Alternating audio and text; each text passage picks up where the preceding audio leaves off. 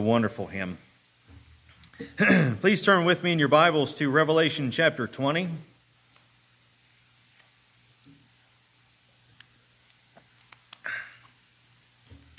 The past couple of weeks, we've been looking at the gospel and once again reflecting upon all that God has done for us in Christ Jesus. We went over the Ephesians 2 passage of how we were dead in our trespasses and sins, and God has made us alive together with Him. We're saved by grace. He seated us in the heavenly places in Christ. Last week we went over the Philippians 4 passage of having joy in our life and rejoicing in the Lord even in times of anxiousness and dwelling on the things that are good and right. And tonight, kind of along the same lines as we work our way from the gospel and then the life that we ought to have in Christ, the next thing that would be good for us to look at and to be reminded of is that of evangelism and being encouraged in our evangelism. One passage in particular that, in my opinion, gives us great encouragement and great boldness when it comes to sharing the gospel is Revelation chapter 20. We learn some amazing things in this passage. It is one that is often debated. By all means, it is. It is one that is difficult. It's not an easy passage. But to understand from the outset some of the things that are going on here, I believe we can all get. And I believe we can agree on, for the most part, many of these things. When it comes to sharing the gospel, and it comes to sharing the gospel with your family, sharing the gospel with your friends, with your co-workers, those in your life, it tends to stir some butterflies in our stomachs at times. Because we think, well, how are they going to receive it? And am I going to say it well enough? We put a lot of pressure on ourselves when it comes to that. And also, we tend to think not only in putting a lot of pressure on ourselves, but we also tend to already be defeated before we ever share the gospel with them. We say, we go in very pessimistically. Well, I'll just share. They probably ain't, nothing's going to happen or whatever. And we forget that Paul says that the gospel is the power of God unto salvation. And we remember this from Romans chapter 1. Another passage that the Apostle Paul uses similar language is in 1 Corinthians chapter 1, verse 18, when he says, "For the word of the cross is foolishness to those who are perishing, but to us who are being saved, it is the power of God." We forget this part. We forget that the gospel is the power of God unto salvation, that the gospel is the instrument in which God uses to bring His people to faith. The apostle says in 2 Corinthians chapter 5, verse 20, listen to this. "For this characterizes the life of the believer." He says, "Therefore, we are ambassadors for Christ, as though God were making an appeal through us. We beg you on behalf of Christ, be reconciled to God." That was the ministry of the Apostle Paul. And he emphasized that ministry and the power of God in it in sharing the gospel. And we often feel defeated before we ever share the gospel with anyone. Or we have certain things that come to mind when doing so, as if, well, let me give it an example. In 2 Corinthians chapter 4, we read, and we'll look at this in a little bit, but we read of how the God of this world has blinded the minds of those who are perishing. And as if, and maybe we don't say it, but it's almost as if we give Satan way too much power, way too much credit to think that he can blind the minds of even those that perhaps God has purposed to save. We don't go that route, but sometimes that's the implication when we already feel defeated in sharing the gospel. We need to understand some things about the relationship with the Lord and with Satan, and with Satan's power or lack of. And we need to see God's authority and God's power throughout this world and feel encouraged and be encouraged within our sharing of the gospel to understand that what God has chosen to accomplish through the proclamation of the gospel will not be hindered even by Satan himself. And I pray that that would give us some great encouragement and a boldness as we look to God's Word to help us. For this is a passage that I pray will help us to overcome that fear and to recognize God's sovereignty and God's power in saving His people. So if you would, in Revelation chapter 20, we're going to read the first 6 verses tonight. If you would, please stand with me for the reading of God's Word.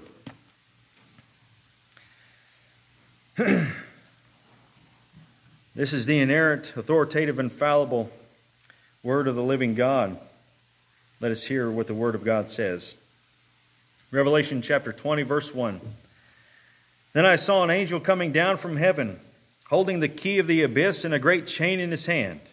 And he laid hold of the dragon, the serpent of old, who is the devil and Satan, and bound him for 1,000 years. And he threw him into the abyss, and shut it, and sealed it over him, so that he would not deceive the nations any longer until the 1,000 years were completed. After these things, he must be released for a short time. Then I saw thrones, and they sat on them, and judgment was given to them.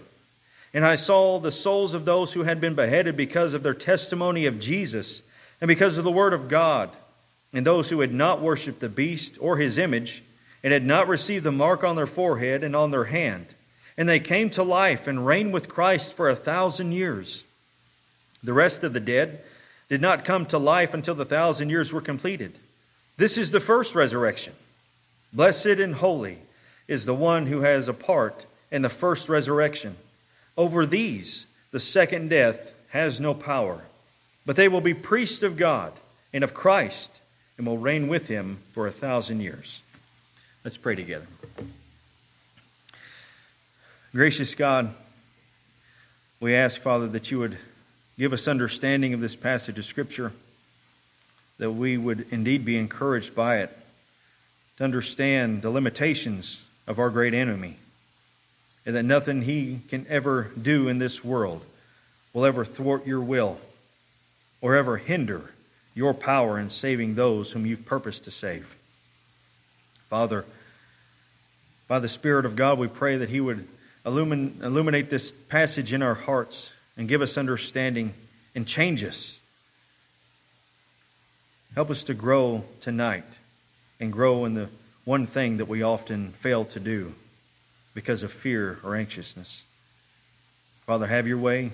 Bless the preaching of your word. May it accomplish all you desire in us. In Jesus' name we pray, and all of God's children said, amen. Please be seated.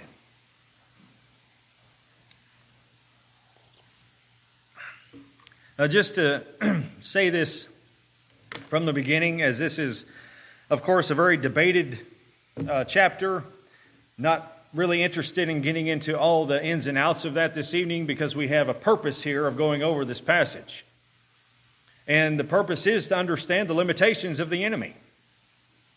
And I will be approaching this passage from more of the amillennial perspective, and we'll get into a little bit of that. But the main focus of the passage is what we want to look at. We, like I said a moment ago, we tend to give Satan way too much credit and way too much power. Is he powerful? Yes, he is powerful. Can he work within this world? Yes, he can. Does he perform great evil and influence those who are perishing? Yes, he does. But understand something, that Satan is under the authority of our sovereign God. And he cannot do any more than what the sovereign God says you may do. As our Lord expresses in Job, I mean, even with creation itself, he tells the sea, you may come this far and no further. That's really how it is with Satan. You may come this far and no further. And you see that exactly, that exact thing even being understood through the book of Job. Satan can only do so much. You may do this and you may do this, but you cannot do this. And what does Satan do? Exactly what the Lord said. He is indeed the great enemy of the people of God. And in fact, as you work your way through the book of Revelation, you see even in chapter 12 of the book of Revelation where you see the woman who is representative of the people of God, the man-child, which is Christ Jesus, representative of Christ Jesus. You have the dragon ready to devour the man-child, but the man-child is called up to heaven, representative of the ascension of Christ. And then what does Satan do? He then turns his attention to the woman and begins to persecute the woman. And that is what we find throughout all the church history, is that Satan is continually trying to persecute the people of God, but even in that, there are still limitations on him. Sometimes I think that we're fearful of what kind of quote-unquote persecution that we may endure, which at this particular time, it's really none. Does that mean that it can't go to that extent at some time in the future? It very well could. But even if it does, it still does not hinder the will of God at all. Even if great persecution began here in America, it still would not thwart one part of God's plan in all of redemptive history. As John MacArthur said, there is nothing in the kingdom of darkness that will ever have an effect on the kingdom of Christ. Ever. Our great enemy, he is limited in what he is able to do. His power doesn't compare to the power of God. One, we need to understand this. Satan is a created being. He is not on equal standing with the Lord at all. He is a creation up against the Creator. And there is no comparison. You know, we see maybe on social media at times, and I just hate this. You see Satan on one side, and you see the Lord on the other side, and they're locked in arms, getting ready to arm wrestle, and you think, what is that? That is not at all the reality of the relationship between the Lord and Satan. They're not locked in this cosmic battle trying to see who could get the most souls. The Lord has already determined what souls He's getting. And that was a choice that He made. And in fact, when you really look at it, Satan's not getting any souls. He's going to go perish with the souls that are the unbelieving. So it's ridiculous, some of the ideas that come out today, because there is no comparison. And actually, when you get into Colossians chapter 1, or you look in John chapter 1, verse 3, even John chapter 1, verse 3 says, speaking of Christ, that all things came into being through Him, and not one thing came into being apart from Him. And Colossians 1 expresses the fact that our Lord Jesus is the one who created the principalities and the powers and the rulers and the authorities, which are all representative of the angelic host, which would include Satan. Christ created him. There is no comparison whatsoever. Even in the incarnation, you think of how Satan was trying to tempt the Lord in the wilderness, and the Lord responded back with Scripture until the third time, and He says, go. And what happened? He went. Why? Because His sovereign master said, go. And so He departed.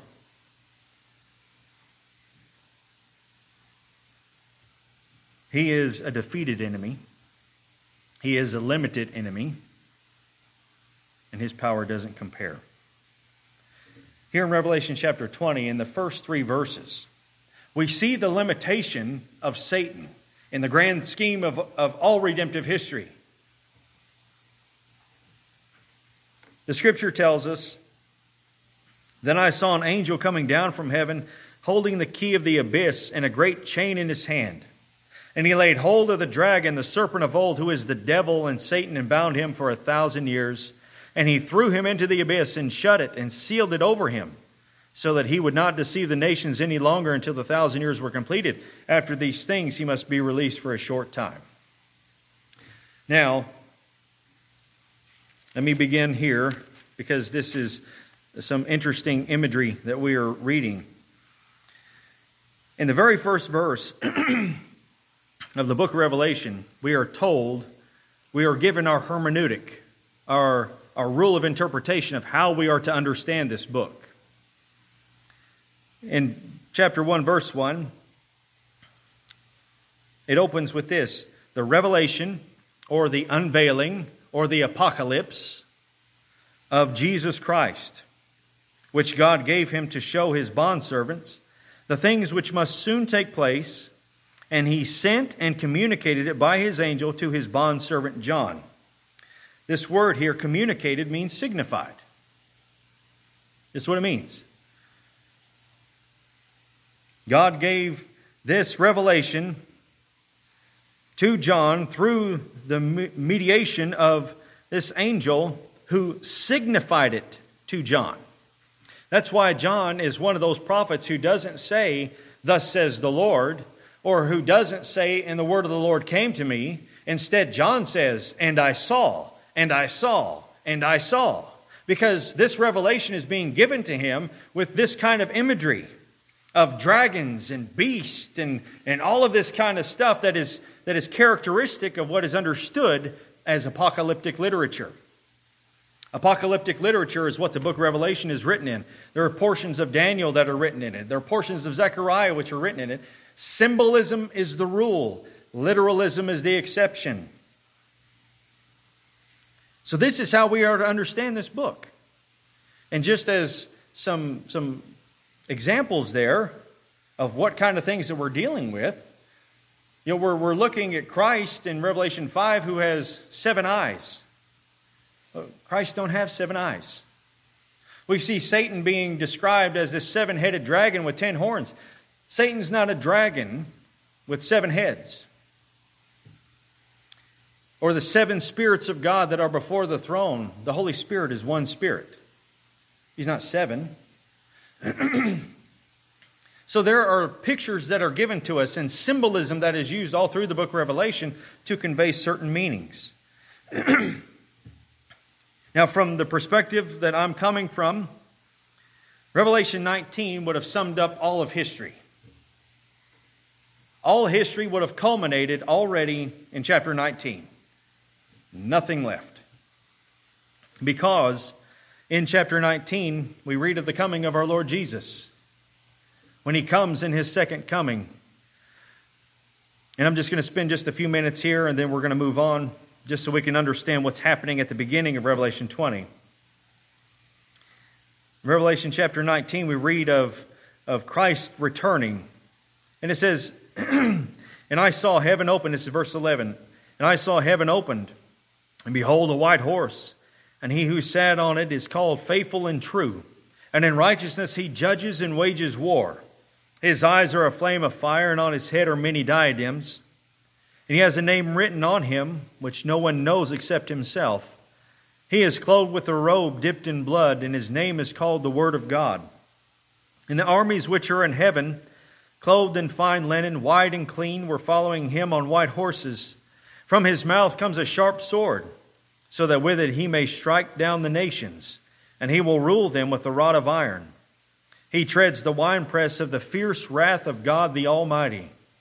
And on his robe and on his thigh he has a name written, King of Kings and Lord of Lords. Then I saw an angel standing in the sun, and he cried out with a loud voice, saying to all the birds which fly in mid-heaven, Come, assemble for the great supper of God, so that you may eat the flesh of kings, and the flesh of commanders, and the flesh of mighty men, and the flesh of horses, and of those who sit on them, and the flesh of all men, both free men and slaves, and small and great. And I saw the beast and the kings of the earth and their armies assembled to make war against him who sat on the horse and against his army.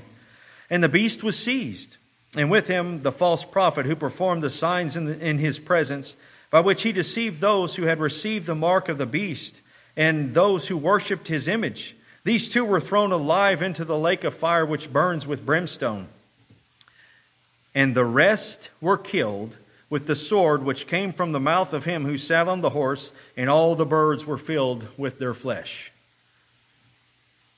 Now, this great battle that we're reading of here in Revelation 19 is the same thing we read of in chapter 14 and in chapter 16, which is known as the Battle of Armageddon, there in chapter 16. When Christ returns back and he devours his enemies, there's no one left. Everybody's gone. Those that he strikes down when he comes, and then those that it says, and the rest were killed with the sword. There's no one left. Everybody's done. All the unbelieving are gone. So, in this view that I'm coming from, there is no literal 1,000 years in which Christ reigns and those who survive this great battle go into. There's none of the nations left in order to go into this supposed millennium. They're all dead. So we have in chapter 19 the culmination of everything. History is finished, if you will, in chapter 19 when the Lord returns. And he devours all his enemies. None are alive. They're all devoured by the king. So what do we have going on in chapter 20? In chapter 20, we have a new vision that is introducing us to the work of our Lord Jesus Christ within his first coming, just as, well, the book of Revelation, from this particular view, has 7 visions in it, which begin with Christ in his first coming, the church age, and him coming in judgment at his second coming. So you have the same vision throughout the entire book. That is, it's a recapitulation of the same vision, and it's growing with intensity all the way through until you get to the final enemy, which is Satan himself, and it shows his defeat at the hands of Christ when he returns. So you could sum it up as far as splitting up the chapters in this way of introducing Christ in his first coming, the church age, and him coming in judgment. You can sum it up as William Hendrickson does, Revelation chapter 1 through 3, chapter 4 through 7, chapter 8 through 11, 12 to 14, 15 to 16, 17 to 19, and 20 to 22. It's all the same vision. It's all the same battle. It's all the same coming of Christ. So we have in chapter 20 a new vision showing the defeat of the final enemy, which is Satan himself, and introducing this last vision, again with reminding us and bringing us back to the work of our Lord Jesus in his first coming. The language that is given here, that an angel comes down from heaven with a great chain, and he lays hold of the dragon, which is Satan, and he wraps him up in this chain and he binds him. This is all symbolism.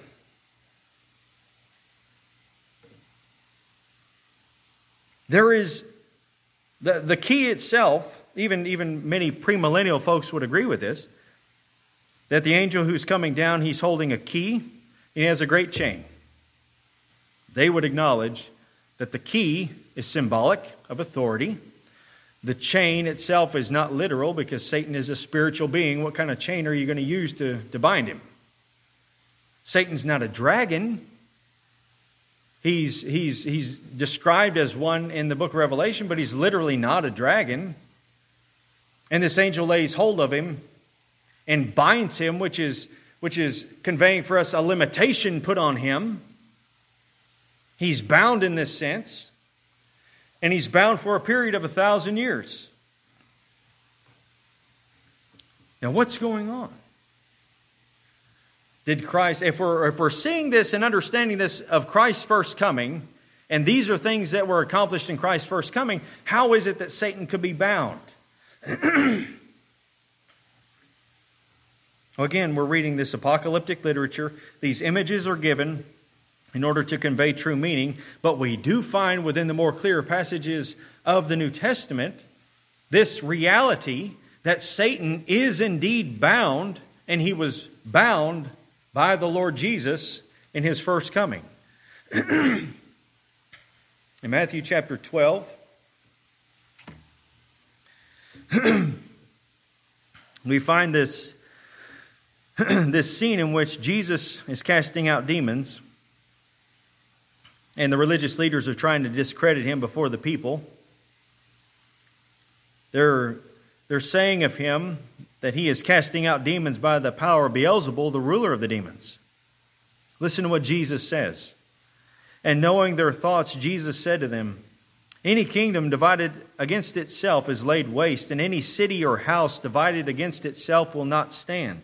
If Satan cast out Satan, he is divided against himself. How then will his kingdom stand? If I by Beelzebul cast out demons, by whom do your sons cast them out? For this reason they will be your judges. But if I cast out demons by the Spirit of God, then the kingdom of God has come upon you. Or how can anyone enter the strong man's house and carry off his property unless he first binds the strong man, and then he will plunder his house? This is Jesus talking that he has authority to do what he's doing in casting out demons because he is binding the strong man. Same word used in Revelation chapter 20. Jesus also describes what's happening as far as the binding of Satan or the casting down of Satan. In Luke chapter 10, after he sent out the 70 to go preach the gospel, we read in verse 17, the 70 returned with joy, saying, Lord, even the demons are subject to us in your name. And he said to them, I was watching Satan fall from heaven like lightning. Behold, I have given you authority to tread on serpents and scorpions and over all the power of the enemy, and nothing will injure you. And in John chapter 12, which we've already been over actually recently, after the voice comes from the Father, Jesus says in verse 30 of John 12, Jesus answered and said, this voice has not come for my sake, but for your sakes. Now judgment is upon this world. Now the ruler of this world will be cast out. And I, if I am lifted up from the earth, will draw all men to myself. Jesus is saying that he is binding the strong man, meaning Satan. He is limiting him. He is casting him down from his position of authority, if you will, because Christ is the one who has all authority. He has cast him down. He has judged him. He has bound him according to Matthew 12. And that reality is being conveyed to us with these images that we're finding in Revelation chapter 20. Now, if Satan is bound, then what is the nature of his binding? That's the next question. Notice something here, though, that this binding of Satan does not mean that there is a peace on earth in which no evil or wickedness dwells. That's never in this passage. His binding is very specific, so that he would not deceive the nations any longer until the 1,000 years were completed. After these things, he must be released for a short time. Now remember, in the book of Revelation, we're dealing with images, we're dealing with all kinds of apocalyptic characteristics, which is numbers and colors and beast and all of this. So the numbers that are in the book of Revelation are all symbolic of some truth, whether it's to show a perfection or completion or whatever it is. So the numbers 3, 4, 7, 10, 12 are used all through the book of Revelation to convey meaning. Now you have this 1,000 years here. If the key is symbolic, the chain is symbolic, the dragon is symbolic, then it's probably likely we can take 1,000 to be symbolic as well. It's 10 to the third power, right? A number that's used all through the book of Revelation. So what are we talking about? We're talking about the undisclosed amount of time between Christ's first coming and his second coming, the church age. Satan is bound that he cannot deceive the nations any longer. Now, how does that work? Because it seems as if there's unbelievers all over the earth. So how is it that Satan is bound in this sense? That's exactly right. Peter says to be on alert because Satan is prowling around like a roaring lion, seeking someone to devour. And as I think Dr. Beakey had said, Satan is like a dog on a leash. He can only go so far because the master has the other end of the leash. As far as his binding, if we just remember this, that in the time before the coming of Christ, the people of God were confined to Israel. There were some Gentiles throughout the Old Testament that were converted, but primarily it was Israel. And the nations were all in darkness. The nations were all idolatrous. You even had this understanding within like Daniel chapter 10, when you have the angel who's going to bring this message to Daniel, and when he gets there, he says, I'm late. I'm 3 weeks late because I ended up running into the prince of Persia, and he withstood me. And then he says, I'm going to go back and help Michael, who's fighting with the prince of Greece and the prince of Persia. So it seemed as if you had rulers in the heavenly places, as what the New Testament would tell us. But, and so what that implies is that the nations being in darkness under the influence of the evil one, until the ascension of our Lord. And when our Lord ascended into heaven, as he is ascending into heaven, he tells the disciples, all authority is given to me in heaven and on earth. Go forth and make disciples of all the nations. Baptize them and teach them. So the binding of Satan is this, that because of Christ and his authority, sending out the disciples into all the world to preach the gospel, Satan, regardless of what he does, he cannot stop the progress of the gospel at all. The gospel is going out to the nations. It began in Jerusalem. It moved into Judea, into Samaria. It started getting into the Gentile nations, the Gentile places, and it just kept spreading, and it is spreading all over the globe even now.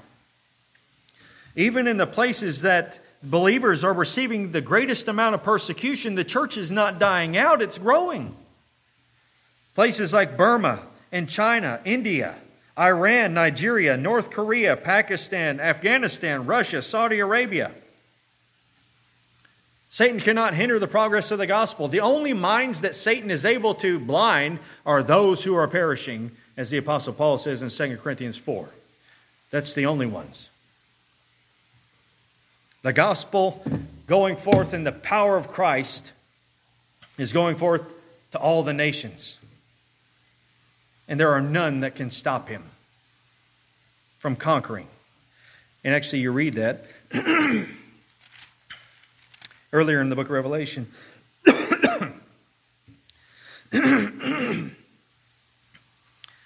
In chapter 6 of the book of Revelation, verses 1 and 2, this is often thought to be an Antichrist figure. But the language here is that not of an Antichrist figure, but the language is that of the one who is overcome, which he's already said earlier in the book of Revelation, which is Christ Jesus and the power of the gospel. Chapter 6, verse 1, Then I saw when the Lamb broke one of the 7 seals, and I heard one of the 4 living creatures saying with a voice of thunder, Come! And I looked, and behold, a white horse, and he who sat on it had a bow, and a crown was given to him. And he went out conquering and to conquer. The book of Revelation already introduced Christ as the one who is the conqueror, who is overcome. In chapter 19, we read of him again on the white horse coming in his second coming. The Psalms describe the Lord as having a bow in his hand and a crown on his head. Not any Antichrist figure. And what is he doing? He's going forth conquering to conquer. Because the Father has given him the nations as his inheritance. And Satan cannot stop the gospel from going forth. And he cannot blind the minds of those to whom the Lord has purposed to save. And that in itself is a great encouragement to us, knowing that the evil one cannot stop or hinder or thwart the gospel itself. I was reading this earlier of this particular ministry that is supportive of those in various countries that are truly being persecuted. Here's what one of the leaders of this particular ministry said. He said the numbers of God's people who are suffering should mean the church is dying, that Christians are keeping quiet, losing their faith, and turning away from one another. But that's not what's happening. Instead, in living color, we see the words of God recorded in the prophet Isaiah, quote, "I will make a way in the wilderness and rivers in the desert," end quote. The gospel is going forth. The nations are no longer in darkness, and that was actually one of the prophecies that was given of Christ himself, that the Gentiles will see a light. He will be the light of the Gentiles. Satan is hindered. Satan is limited. Satan is bound. And he cannot stop the gospel going in the power of God. This is something that should give us some great encouragement to understand that the enemy cannot stop this. The enemy has never been able to stop it throughout all of history since the coming of Christ. In the places in which the Christian faith is being persecuted the most, that's where the church is growing. Why? Because the power of God is in the gospel. Satan can't stop any of this. He is a defeated enemy. You need to understand that. And he is under the sovereign rule of God. He has a short time. He tries to persecute the church, as we read of in Revelation 12, but he is unsuccessful because the Lord preserves the church and preserves the people of God. And you think of the kingdom of our Lord. The kingdom of our Lord was established at his first coming because he says, if I am casting out demons by the Spirit of God, then the kingdom of God has come upon you. And that's the thing that he preached then, and John the Baptist preached, for the kingdom of God is at hand, it's near. Jesus would say the kingdom of God is in your midst. He would go on to say that. And you see the coronation of our Lord Jesus when he ascends into heaven and he sits at the right hand of God the Father, and he is now the great king who has accomplished his work, and he is ruling and reigning even now. And his kingdom, as described in Daniel chapter 2, began as a small rock cut out of a mountain not made with hands, and then it grows into a large mountain engulfing the entire earth. There is no greater kingdom than the kingdom of Christ, and it is all over the globe. And it started out with 12 men. Well, 12 after Judas was replaced. And by the time you get to the epistles of Paul, the gospel is already in Caesar's household. That's God working through persecution, working through rejection, working through slander, all of that. But he is furthering the gospel, and he is furthering his kingdom even in the midst of great times of persecution. And the church was persecuted without mercy for the first 300 years of its existence from the New Covenant perspective. Believers being thrown to the wild beast in the Colosseum, or used as human torches to light the gardens of Caesar Nero. Some just terrible things happened to many believers throughout those times, and it never once hindered the kingdom of God growing. Ever. And it doesn't now.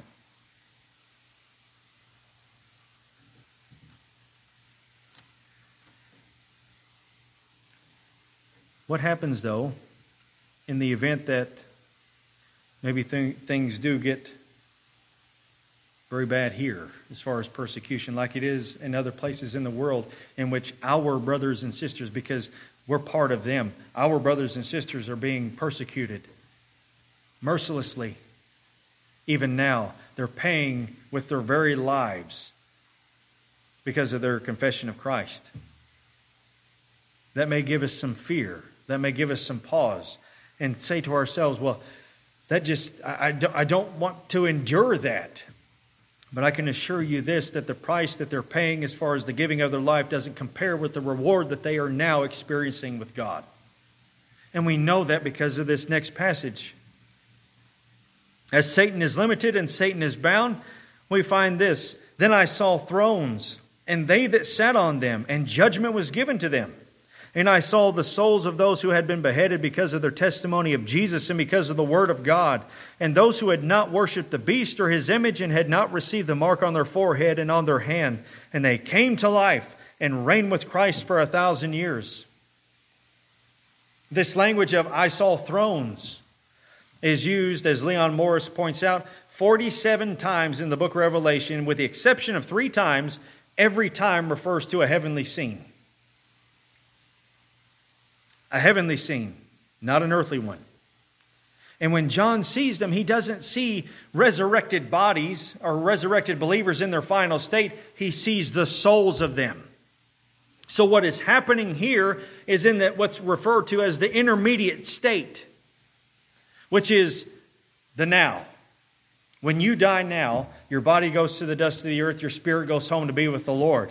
What is happening when your spirit goes home to be with the Lord? Well, we're reading it right here because this is the intermediate state. This is describing the intermediate state in which you are sitting on thrones with the Lord Jesus Christ, and you're ruling and reigning during the kingdom age or the church age, whatever you want to call it, between His first and His second coming. There are loved ones that have died and gone home to be with the Lord. They're not sitting on some cloud playing a harp or whatever. They are seated on their thrones and they are ruling and reigning with Christ Jesus. And the reward that they have received far outweighs the price that they ever paid. The Apostle Paul says that to go and be with Christ is far better. The Apostle Paul says that the sufferings of this life don't compare. They're not even worthy of comparison with the glory that awaits. Though the difficult times may come to us in this same kind of a manner, even if it came down to our very lives, that is a small price to pay in light of eternity and the weight of glory that the Lord has for us when we get there. Our loved ones who have departed, think of that. They are seated with Christ in the heavenly places now. That's a reality for them. And John says, I saw thrones. And judgment was given to them. Now, whether or not that judgment is simply seated on Christ or seated next to Christ as far as ruling and reigning with Him and being thankful for the judgments that He is pouring out because He is the great judge. Agreeing with His judgments, whatever that entails, don't know. We're not really told. But those saints that are in heaven, I feel very confident that if you were to ask those that are in heaven now, would you have paid that price again? I believe without hesitation they would say, in a second.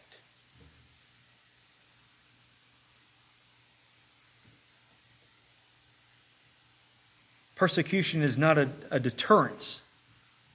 It should never be a deterrence for honoring Christ and serving Christ and sharing the gospel, trying to pluck others from the fire. That language that's used in the New Testament. There's one thing, as we've understood before, there's one thing that we can do here that we can't do there in heaven, and it's preach the gospel to the lost. You can't do that in heaven. There are no lost in heaven. The time's done. Now you're in the presence of God that you can hear. And that should only move us even more. Thinking of those that had come before us and the courage that they had. The courage that they had to stand up to tyrants, to stand up to governors and all who are in authority over them, and to say, no, we will not stop. Everybody is familiar with John Bunyan. He didn't die as a martyr, but John Bunyan was thrown into jail for 12 years, and that's where he wrote Pilgrim's Progress. And the only thing he had to do to come out of jail was to say, I'm not going to preach the gospel anymore, because it was in conflict with Rome. That's all he had to do. And instead, he stays in jail for 12 years because he refused to concede to them. We've talked about the Marian martyrs before. We've talked about others before who have given their very lives, men and women who are faithful unto death, who now have received the crown of glory. They have received the great reward, not fully, because they're still in the intermediate state.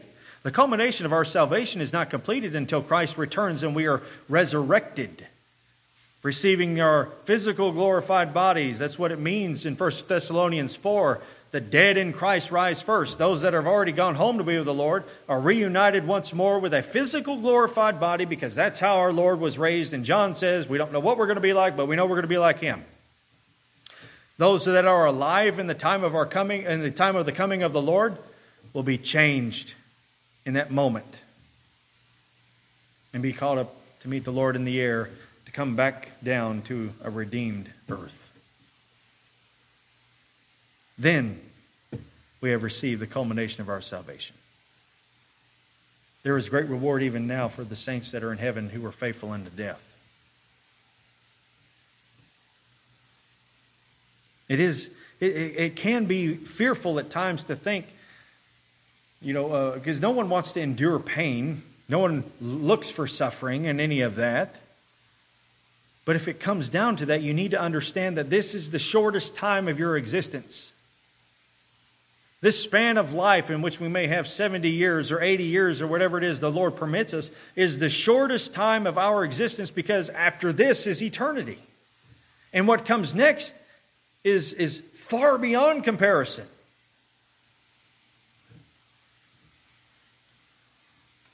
And look at us. We receive what? Slander? That's really about it. People talking trash to us, slandering us, making fun of us, making you feel like you're just a big dummy for believing in all of this. I think it was Sam Storms who said, we shouldn't even be using the language of persecution here in America, because we don't know what it's like. The very small things that we endure over here is nothing of what our brothers and sisters are. So why then, if that hasn't come down the pike yet, why then are we so fearful and so anxious to preach the gospel? We have a prime opportunity as of right now, in the time in which we live, to preach the gospel, to see the Lord work and to see the Lord move, and to understand that God is sovereign in all of this, to understand the great enemy is bound and he's limited and he can't keep people in darkness, because the light of Christ is going to shine in their hearts. What are we so afraid of? Why are we so anxious?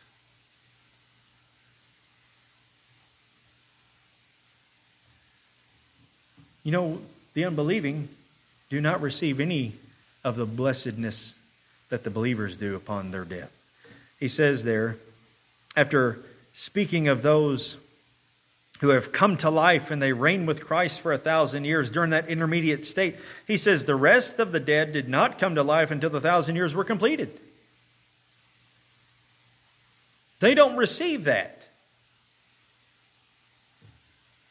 It's actually very much like what Jason had read to us on Sunday in Psalm 1. You have that great contrast. How blessed is the man who does not walk in the counsel of the wicked, nor stand in the path of sinners, nor sit in the seat of scoffers. But his delight is in the law of the Lord, and in his law he meditates day and night. He will be like a tree firmly planted by streams of water, which yields its fruit in its season, and its leaf does not wither. And in whatever he does, he prospers. Now in verse 3, you're like a tree that's firmly planted near streams of water. The implication is you were plucked up from somewhere else and put right there near the water, in which you received all the nutrients and everything that you can ever need. So many theologians would look at that and see this as describing the regeneration of the believer. But here's the contrast, and it actually begins this way in this psalm. It says, not so the wicked. There's emphasis there to describe the contrast between the blessedness of those that are in Christ and the wicked themselves. Not so the wicked. Well, when it comes to the blessedness of our resurrection in Christ and our ruling and reigning with Christ, not so the wicked. They may have some time here in which they are able to slander and to work evil and wickedness and all of that, but the time's going to come in which they stand before their great king, because he is their king. He is their sovereign. They are rebels in his kingdom, and they will receive their just punishment. What about this first resurrection, though? Because this is another thing that should strengthen us too. Our Lord Jesus speaks of two resurrections in John chapter 5.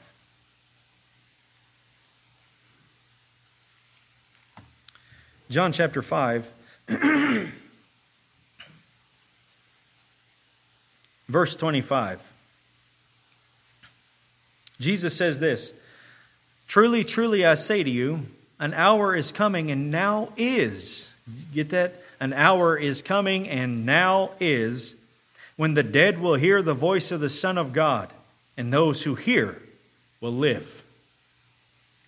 We just got done talking about that the other day, didn't we? Or a couple Wednesdays back. And you, being dead in your trespasses and sin, were by nature children of wrath, even as the rest. But God, being rich in mercy, because of his great love with which he loved us, made us alive together with Christ. By grace you have been saved. He speaks of another resurrection.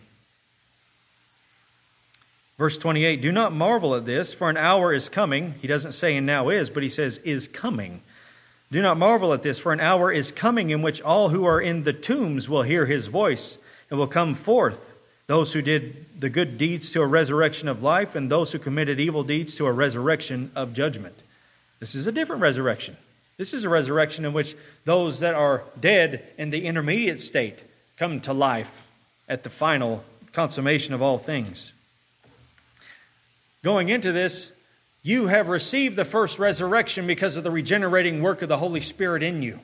You have been made alive together with Christ. And in the moment that you die, it's not as if you just cease to be or any of that soul sleep jive or whatever. In the moment in which you close your eyes here, you open your eyes in heaven.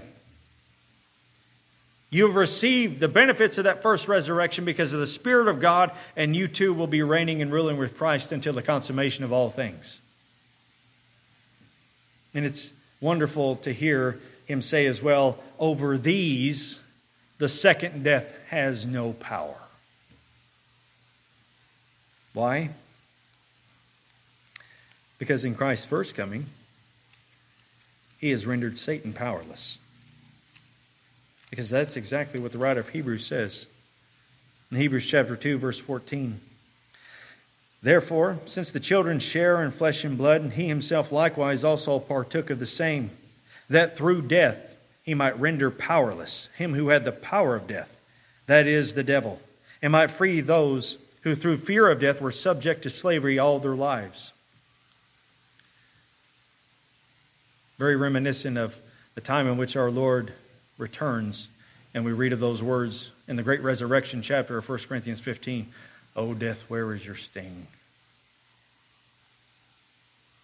Those who have partaken of the first resurrection, that's why he says, "Blessed is the one who is partaken of the first resurrection." Because then there is no fear of death, and there is no sting in death.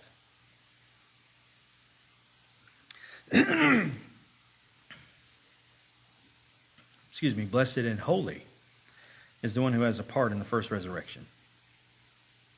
Over these, the second death has no power, but they will be priests of God and of Christ and will reign with him for 1,000 years. Dear friends, this particular passage of Scripture, though it's often debated and all of that, what we can understand from this is this very fact, that Satan is limited and he is bound. The great enemy of God cannot do anything that he wants to at any given time. That is not a reality whatsoever. And one of the main things that he cannot do is he cannot deceive the nations. He cannot keep them in darkness. He cannot keep them from learning of the glorious gospel of Christ. And that not only speaks of the nations which are outside of America, but it speaks of America too. Those that are in darkness here in America, what they need is the light of Christ to shine in their hearts, but they need faithful ambassadors who are willing to say, we beg you on behalf of Christ, be reconciled to God. And even if you pay some price, whether or not it's to discredit you or to slander you, whatever, that's a small price to pay, because this is momentary light affliction which is producing for us a weight of glory far beyond comprehension. And in the time in which we die and we go home to be with the Lord, and being faithful even unto the time that we die, whether that death comes because of the hands of someone else or it comes as a result of God's appointed time, we are privileged to enter into heaven with the Lord and to sit on a glorious throne and rule and reign with our Lord until the time in which He makes all things right. The kingdom is here, the kingdom is now, the kingdom is growing, and the saints are in heaven right now ruling and reigning with Christ Jesus, who is the great King, sitting on His cosmic throne. Let us not lose heart in sharing the gospel. Let us not be anxious. Let us not be fearful, for God is at work and God is ruling. He reigns over His enemies, and in His appointed time He will put all His enemies under His feet. Don't be scared. Don't be fearful of sharing the gospel and proclaiming the glorious gospel of our Lord Jesus Christ. Don't be afraid to endure any backlash, because it's small, it's temporary, it's nothing. What God desires us to be is faithful. And one of the things that characterizes faithful believers is that of being faithful in declaring the gospel. We too easily give up. We too easily just dodge doing it, or we make it so light and water it down that no one will be offended by it. It's going to offend people. It's meant to offend people because it's going to expose them as a sinner before a righteous God. But in doing so, recognizing God's sovereignty and His power, that by telling them Jesus died for sinners, that the Lord of glory, the God of heaven, may apply that to their heart and bring them to faith and use you as the instrument to do so. Be encouraged in your sharing of the gospel. Don't be fearful. Don't be anxious.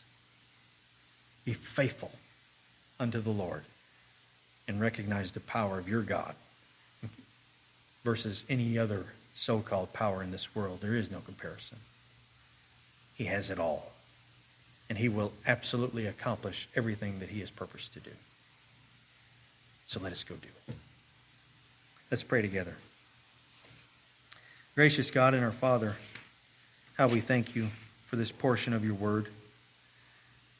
We thank You for the truths that we find here of the defeat of our great enemy. Thank You for the comfort that we receive from this passage.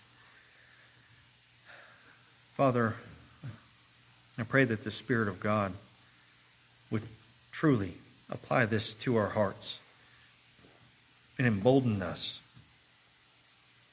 to have to declare the gospel, to have a heart for the lost, to recognize that they are perishing. Father, we don't know who the elect of God are. Let us not fall back on using that as an excuse that Your elect will come regardless. Let us indeed seek out Your bride and be grateful to be used by You as an instrument in Your hand. Thank You for the reality of Your kingdom here, the reality of Your rule in this world, regardless of how dark things seem. Everything is going according to Your plan and Your purpose. Be glorified in us. In Jesus' name we pray. And all of God's children said, Amen. Thank you for your attention, and you are dismissed.